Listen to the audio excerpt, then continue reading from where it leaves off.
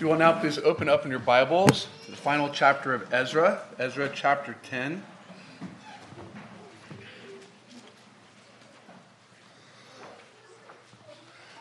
And so we're going to do something kind of interesting today. We're going to read from Ezra 10, verses 18 through 44.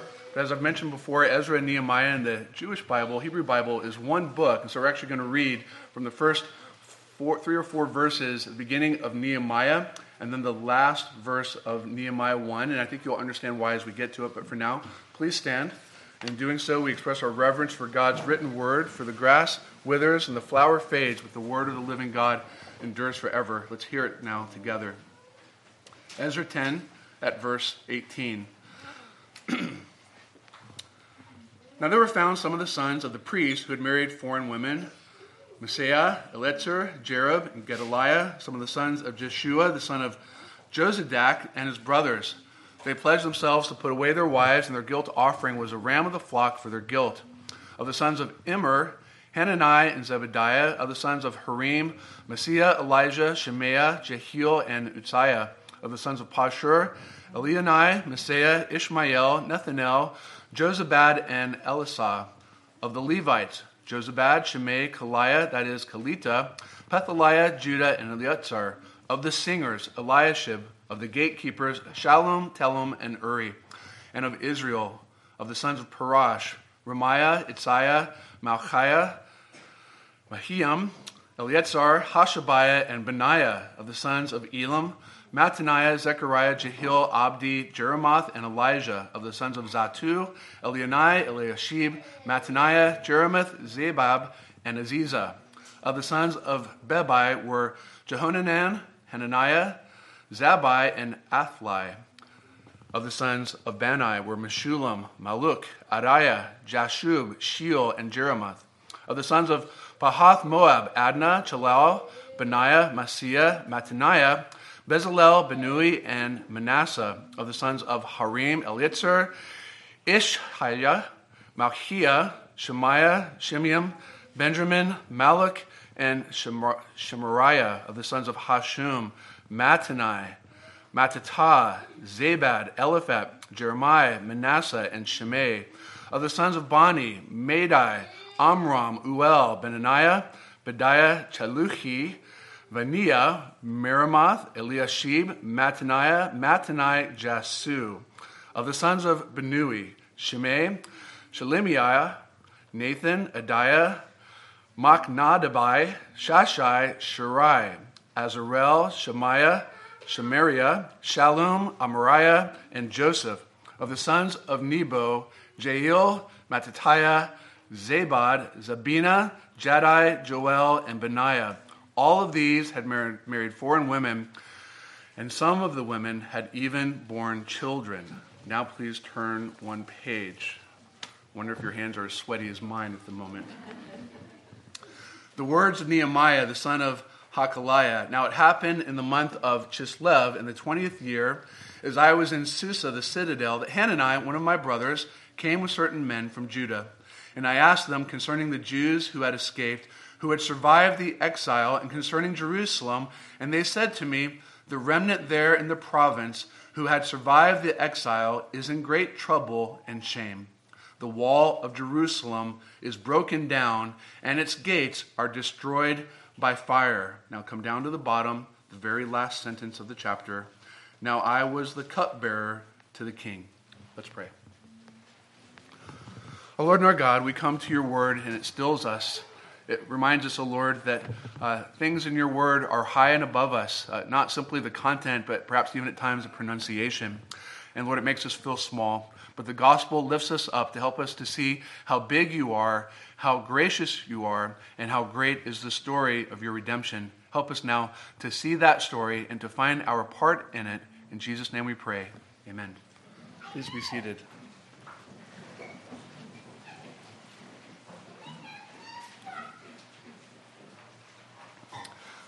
There's a saying that I imagine most of us in the room are fairly familiar with. It's something of a cliche. And the saying is this: all's well that ends well. Today we're looking at the end of the book of Ezra and finding our way transitioning into the book of Nehemiah. But if it's true to say all's well that ends well, the book of Ezra does not end well. In fact, as one author puts it, it's a not-so-happy ending. In fact, a rather clunky ending. No great reconciliation at the end. No beautiful resolve. The hero not riding off into the sunset with his bride. Nothing of that effect. Not only does it not end on a beautiful high note, it ends with this rather long and cumbersome genealogy. But as I mentioned a little while ago, in the Jewish Bible, the books of Ezra and Nehemiah are not two books, but one. We're going to treat them, in a certain sense, as such today. We are really, in a certain sense, not at the end of one book. We're in the middle of one book, and that's the way the Jewish Bible would have us to read it. And so we'll look at the transition together, somewhat zooming out a little bit, to understand the book of Ezra in the light of the bigger book, that is the story that actually does end well, the love story of the gospel of God's grace. So you have an outline in your bulletin and the 3 points that we'll use to guide our way through the sermon. And let's begin by thinking about the guilt of God's people. Well, as I mentioned, and as you probably felt, the ending of the book of Ezra is kind of a dud. I mean, what do you think about that long list of names? I'm going to say the hardest genealogy I've ever read. And it's rather anticlimactic, isn't it? Who ends a book? Who ends a story with 110 names? Long Hebrew names. It's just a really weird sort of ending. You're used to the phrase Hall of Fame. The book of Ezra ends not with a hall of fame, but rather a wall of shame. This is the list of people who are guilty of the sins described earlier in the chapter. These are the men, some of high stature, some of low stature, who married outside the covenant. This is literally a list of people who are guilty and have been publicly called out for their guilt. How would you like to be remembered that way in history? Many of us would love to be remembered in generations to come, but not like this. Not for what we've done wrong, not for failures in our lives. Generations would literally remember these names for their guilt and for their shame. And the list itself is at least a little bit intriguing. There are a few threads that we ought to pull from the list that helps us understand not simply why Ezra ends here, but why Nehemiah begins the way that it does. There are about 110 names given. It's a long list. And in these 110 names, we find later that this is basically what gives the structure to several months of dealing with all of these men, their families, their cases. In other words, these 110 men are dealt with over 75 days. That comes out to about 1.5 cases per day. In other words, these men are all put on trial. And they're brought before the elders and leaders of the land, and their situations closely examined before Ezra to figure out what will be done. And when you think about it, it's sort of slow and torturous. It is like a slow, painful surgery without anesthetic for all to see. 17 priests are named, 6 Levites, 1 singer, 3 gatekeepers, and 84 laity. It is quite a cast of characters from the top to the bottom of Israel. To say it differently, from those who were servants in the temple to those who were to benefit from the temple's ministry. And what is it showing us? What is it telling us? Well, once again, the holy race, as Israel's called in the book of Ezra, was in an unholy place spiritually. They were guilty individually, and they were guilty as a whole. It was John Donne who said famously, though a few of us know it, that no man is an island. And that's exactly what you see in Ezra chapter 10. All of these individuals who sin have contributed to the corporate guilt of the people. The sins of a few, that is about 110, is a small portion of the remnant who has returned, but they have corrupted the rest. So to quote what the Bible says elsewhere, a little leaven has leavened the whole lump.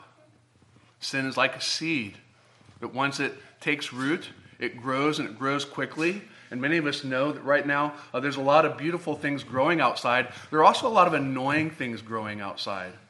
Weeds that you can't get to because of the rocks that hide them. Things that won't willingly come up out of the ground because they've already taken root deeper than we would like. That's exactly what has happened here in Ezra 10. Sin has taken root among the people of God, and now they're attempting to deal with it. But what are the consequences? These 110 men spread out over 2.5 months of drama. Well, one thing we ought to learn is that sin has consequences. How pleasant of a thought is that? Sin has consequences, but you see that so clearly illustrated here. These who are named as guilty, declared guilty in the sight of God, in the sight of man. But it's not simply a legal declaration. Sin has also wreaked havoc upon families. This is a horrible scene. One commentator notes that if you ask any pastor what's the hardest thing about the ministry, he would say broken families, marriage drama. Ezra 10 is a long list of broken families and marriage drama, where sin has wreaked havoc upon the people of God. Hearts are broken. Relationships are torn. And as you turn, not tear, the page into Nehemiah chapter 1, which is 12 years later, if you're wondering what the distance is, the time lapse between Ezra 10 and Nehemiah 1, it's 12 years. Once again, the people of God are what? They're in trouble. They're in need of a hero. Nehemiah 1:3 makes the point very clearly. When Nehemiah asks, when he inquires, how are they doing? The answer, they are in trouble. They are enveloped in shame. The walls are destroyed. Those 3 words really sum up the effect of sin quite well. Trouble, shame, destruction. Individually, collectively, the leaven has leavened the lump. This is what sin does. It is the wage that sin pays.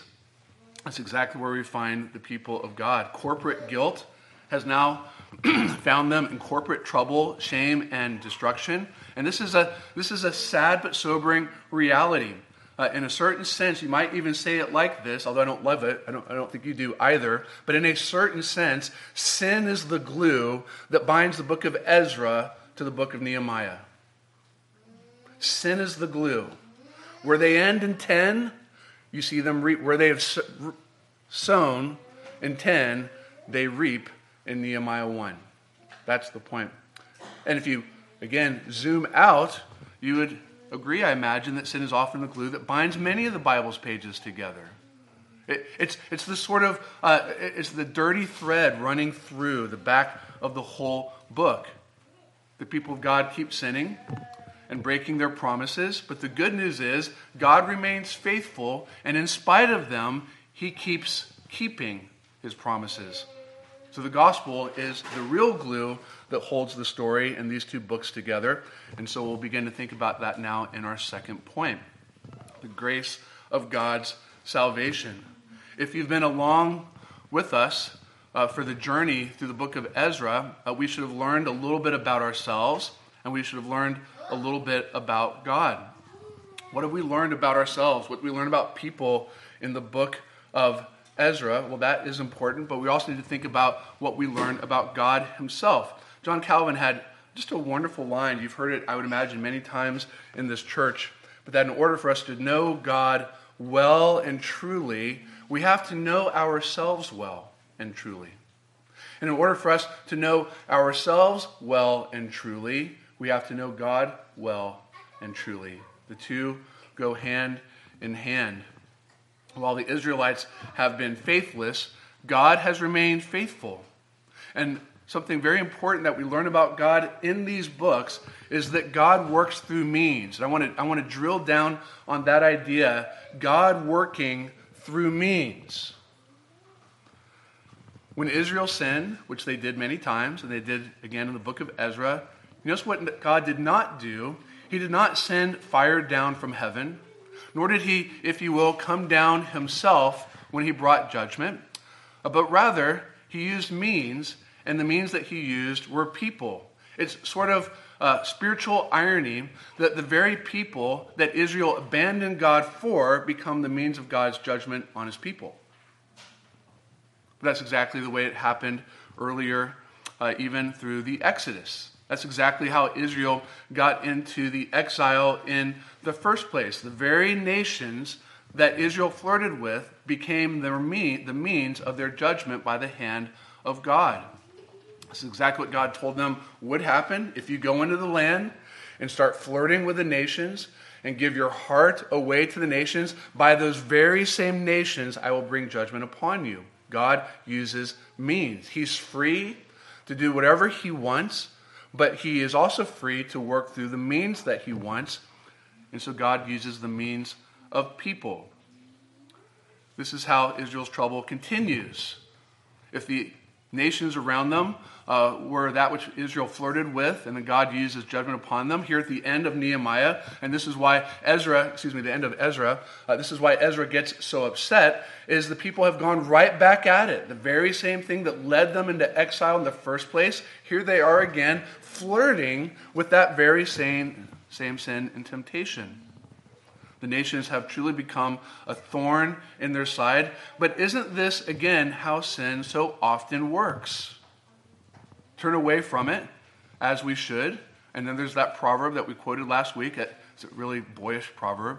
As a dog returns to his vomit, so Israel here has returned to her sins. But God also works through means, not simply to act out judgment, but also in terms of reconciliation. And so we see there in Ezra chapter 10 that those who have sinned against God bring a ram offering for their sins. This is a means that God had appointed that sin could be atoned for. God appointed a means, not simply for judgment, but also for atonement. But notice that ram offering, if you will, that offering up for sin, a sacrifice, did not fully forgive and satisfy, but rather it was a promise of delayed judgment. It's kind of like, not that I encourage this, but if you make a partial payment on a credit card, it doesn't remove the debt, it just delays the debt. But it also keeps growing, doesn't it? So these ram offerings were like a partial payment on a credit card that Israel would never be able on their own ultimately to pay off. But if God works through the means of executing his judgment through people, if God works through means of accepting sacrifice, as he did with the rams in Ezra chapter 10, how do we see the gospel come into the picture? Which is a pretty important question at the end of not only a difficult book, but an even more difficult genealogy, a wall of shame. The gospel is made most evident in this book, not through the sacrifice of rams, but ultimately through God working through the means of raising up Ezra and even Nehemiah. So it's very important to see that while the ministry of Ezra now begins to fade to the background and sin is like glue that binds these two books together, there is another glue that is even stronger, and is God raising up men that he uses as means to save and deliver his people. In other words, against the backdrop of a very guilty Israel at the end of Ezra 10 comes another hero figure at the beginning of Nehemiah 1, Nehemiah himself, who comes in the context of Israel's trouble, destruction, and shame. It is in that context that God raises up a man who cares for Israel. That all by itself should be astounding, because God has raised up men to bring judgment upon Israel, and now the very same God raises up men to bring care and compassion. When the man-made walls of Jerusalem are broken down, God raises up another man who will stand in that gap. And that is Nehemiah.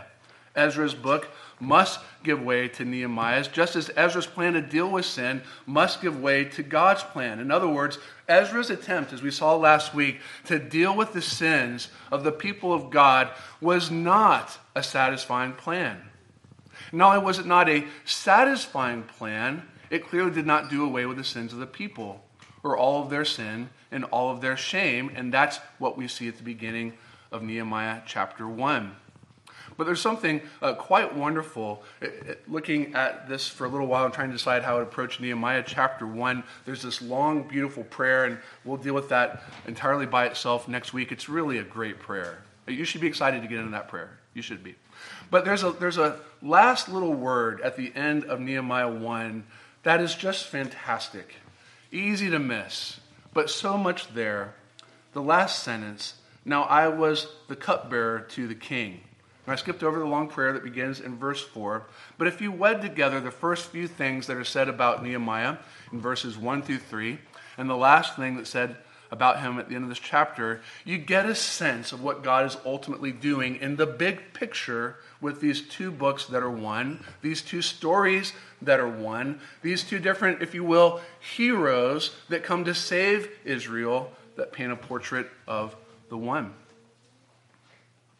This is very interesting, at least to me, and fitting that Nehemiah should be a cupbearer, especially when we think about the fact that God uses means. And why is that? What's the big deal? Why are we even told? Why should we even care about this? Because the one who cares for Israel is a cupbearer.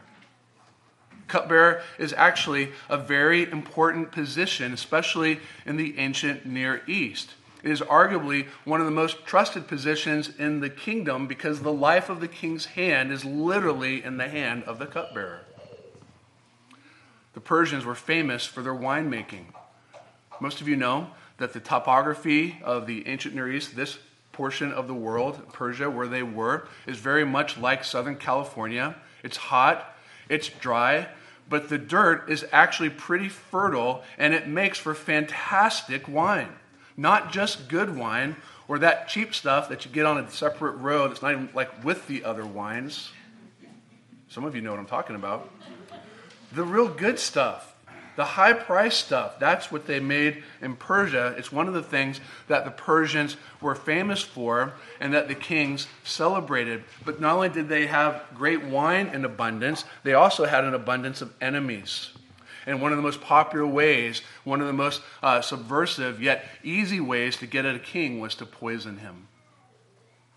And so secular records tell us about countless attempts to kill the kings of Persia by poisoning their wine. Story after story of failed attempts and even sometimes successful attempts at killing these ancient Near Eastern kings through the drinking of poisoned wine. So what does this make then the cupbearer? In some ways, it makes him a very important official, a man of prominence, a man of station, a man of integrity, a man that the king has to trust with his life in his hands. A man who would give his life for the king. So Nehemiah, though we're not told a lot about him, we get a very quick portrait that this man was trusted, he was highly stationed, and he was the king's right-hand man. And it should be no small thing that the Persian king's cupbearer should be a son of Abraham. If you want to say it this way, the king's savior is a son of Abraham. But this Nehemiah, son of Abraham, was also a man sent by God, not simply to protect the life of the king, but to protect the life of the people. And so Nehemiah is introduced to us as a man who cares about and has compassion for a sinful people of Israel. It's not simply the king's cup that Nehemiah will bear, it's the cup of the people. And this is what the book of Nehemiah ultimately zoom out wants us to see, the story within the story that unites the two stories and the two books of Ezra and Nehemiah. What's the point? It's a beautiful point, if you want to drink it in, pardon the pun. God cares about his people. God has compassion even for a sinful people. It is God ultimately, and not Nehemiah, who not only cares for his people, but who can actually save them. Ezra and Nehemiah come into the story as would-be heroes, would-be protectors. But if you read through the whole book, it'd be a good time for you to do that as we start now, the book of Nehemiah. If you read through the whole book, as kind and compassionate as Nehemiah is, By the end of the book, he's not only a sinful man, he's also a very frustrated and frustrating leader who does some pretty provocative things. Ezra pulled out his own hair. Nehemiah will pull out the hair of the people. Literally. That's like not a metaphor. This guy was rough. Nehemiah is not the perfect hero. Nehemiah is not the perfect savior. We looked last week at a very questionable plan that flowed from the lips of Ezra himself.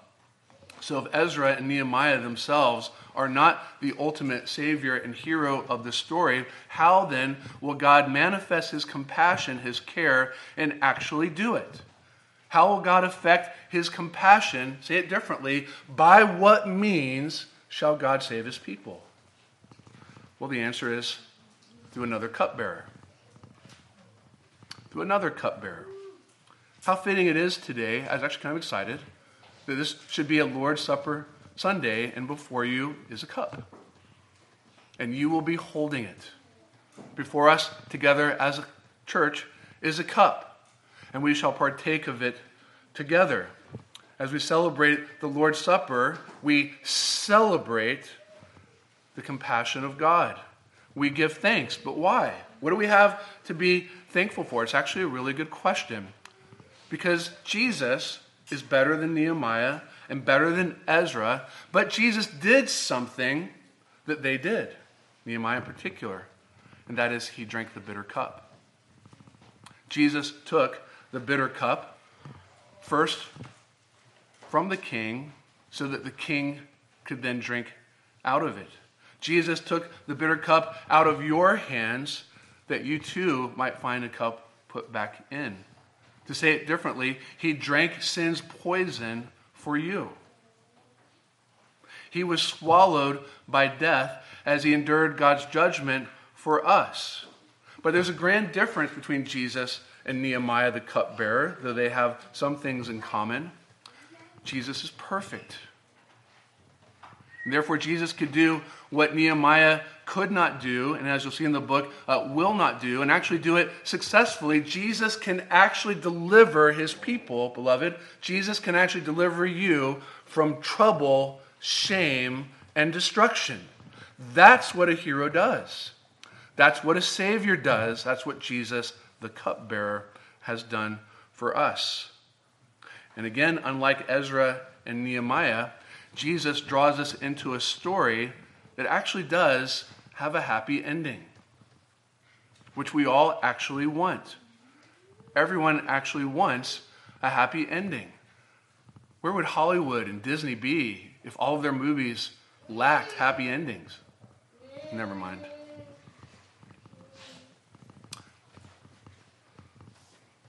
But when you think about it, what it is that we long for the least, maybe what we actually need the most. Because Jesus, in order to bring us to a truly happy ending, he does so not by escaping death, but rather by passing through it and triumphing over it. And this is very, very important. The Bible paints this perpetual picture of sin and its consequences, its ravaging wages, which is ultimately and always death. That's why here again we find Israel in trouble, shame, and destruction, because this is the wages of sin. And God's compassion is such that Jesus himself will not simply drink from the cup, but be swallowed up in death. But the happy ending comes not then. The happy ending comes through his triumph over death and his resurrection. Where does the Christian find his or her happy ending? Where does the story end? Well, it ultimately is found in the resurrection. This brings us to our final point. We'll be on it for a few minutes. The gratitude we ought to have. Again, as I've mentioned, zoom out a little bit and contemplate the big picture application of the two books at once. Back to our theme, happy ending. How do you define that? How do you define a happy ending? Everybody wants one. That's why the movies are all framed. They always come back, right? The drama introduced at the beginning is somehow fixed, and eventually they're kissing at the end, and the sunset is lovely, right?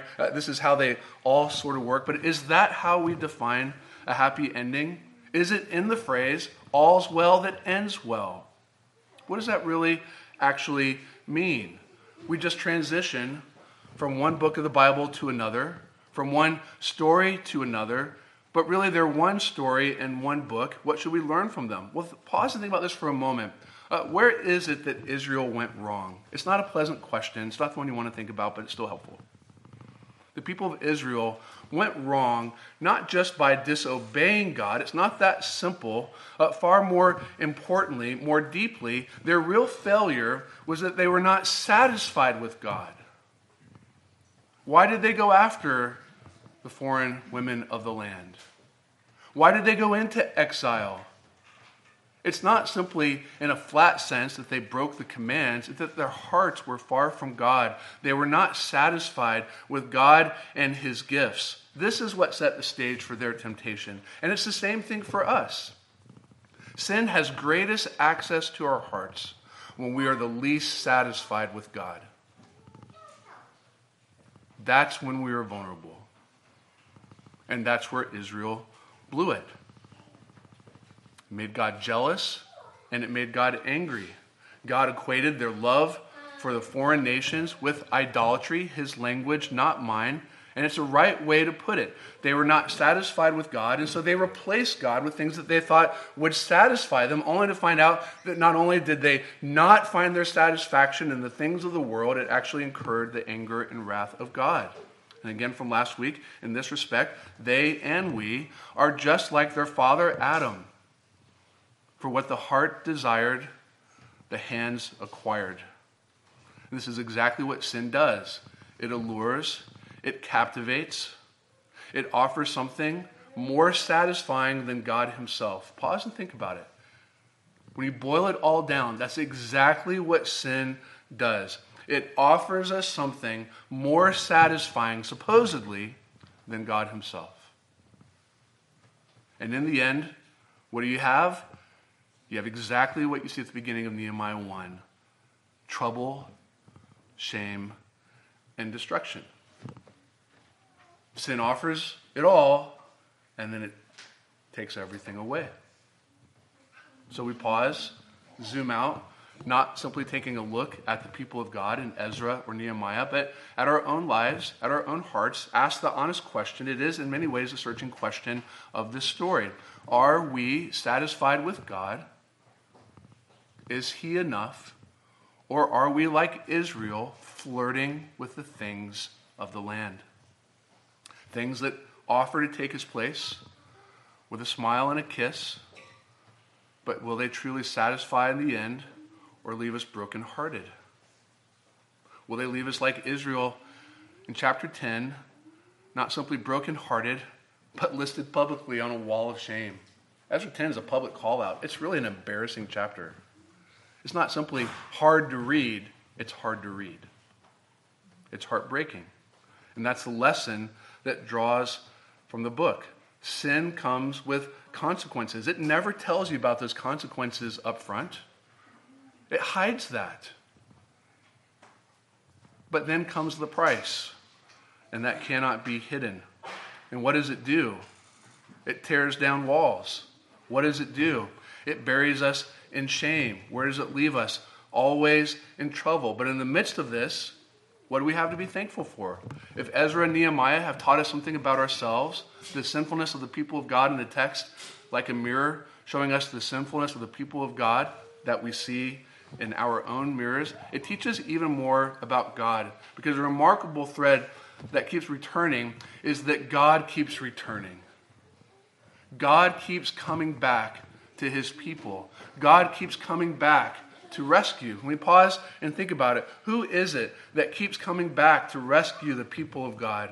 Who is it who keeps raising up heroes to save them from one story to the next, from one book to the next, from Ezra to Nehemiah to the next? Who is it that really cares about the people of God? Who is it who really cares about you? Who loves you most, perfectly, eternally, and is alone able to truly satisfy? Who is it that can say that he has a love that not only will never end, but will not let you go? Well, it is God. and it is he alone who can truly satisfy us. God is the hero of the story of Ezra and Nehemiah, not Ezra or Nehemiah. They are simply understudies, imitators at best, supporting cast on a stage set where God gets all the glory, and it's God who rides off into the sunset, if you will, with his rescued bride. That they would be ever satisfied together. It is God who gets the glory, and it is God who deserves our hearts. The story of Ezra concludes with a really not so happy ending. And I want to just make a very brief but clear gospel point. If you are not in Christ, if you think Ezra 10 is an unhappy ending, if you are not in Christ, you actually don't want to know how this story ends. Because it doesn't simply end with a genealogy and a wall of shame. It ends in eternity apart from God, and there will not be means that God uses for his judgment in eternity. It will be his own person in wrath. And so you should repent, and you should believe, because by God's grace, your story is not done. And the proof of that is you're here listening to me preach it to you today. But if you are in Christ, let's go back to the beginning. How does the story end? And for the people of God, does it end well? Is there a happy ending for the people of God? Well, the answer is fully yes. But that yes comes not through the narrow, simple, fading details of life in this little broken world, or these little broken stories as we see in Ezra and Nehemiah. The happy ending for us is the same as it is for the hero of the story, that is for Jesus, who was given as a reward for his obedience, for his life and his death offered sacrificially for his people. He was not given longer life or better life in this world. His happy ending is eternal life, restored to the presence of his Father, where there he shall enjoy forever the presence of his bride in glory. Beloved, that is your happy ending, no matter how happy or not so happy your present may be. No matter what happens in the pages in between now and the final chapter. So what can this world, when you boil it all down, what can this world really offer you that can take the place of God? What apple or idol can you fix your heart on that will actually satisfy when God has not only given you all things in his Son, but he's given you himself?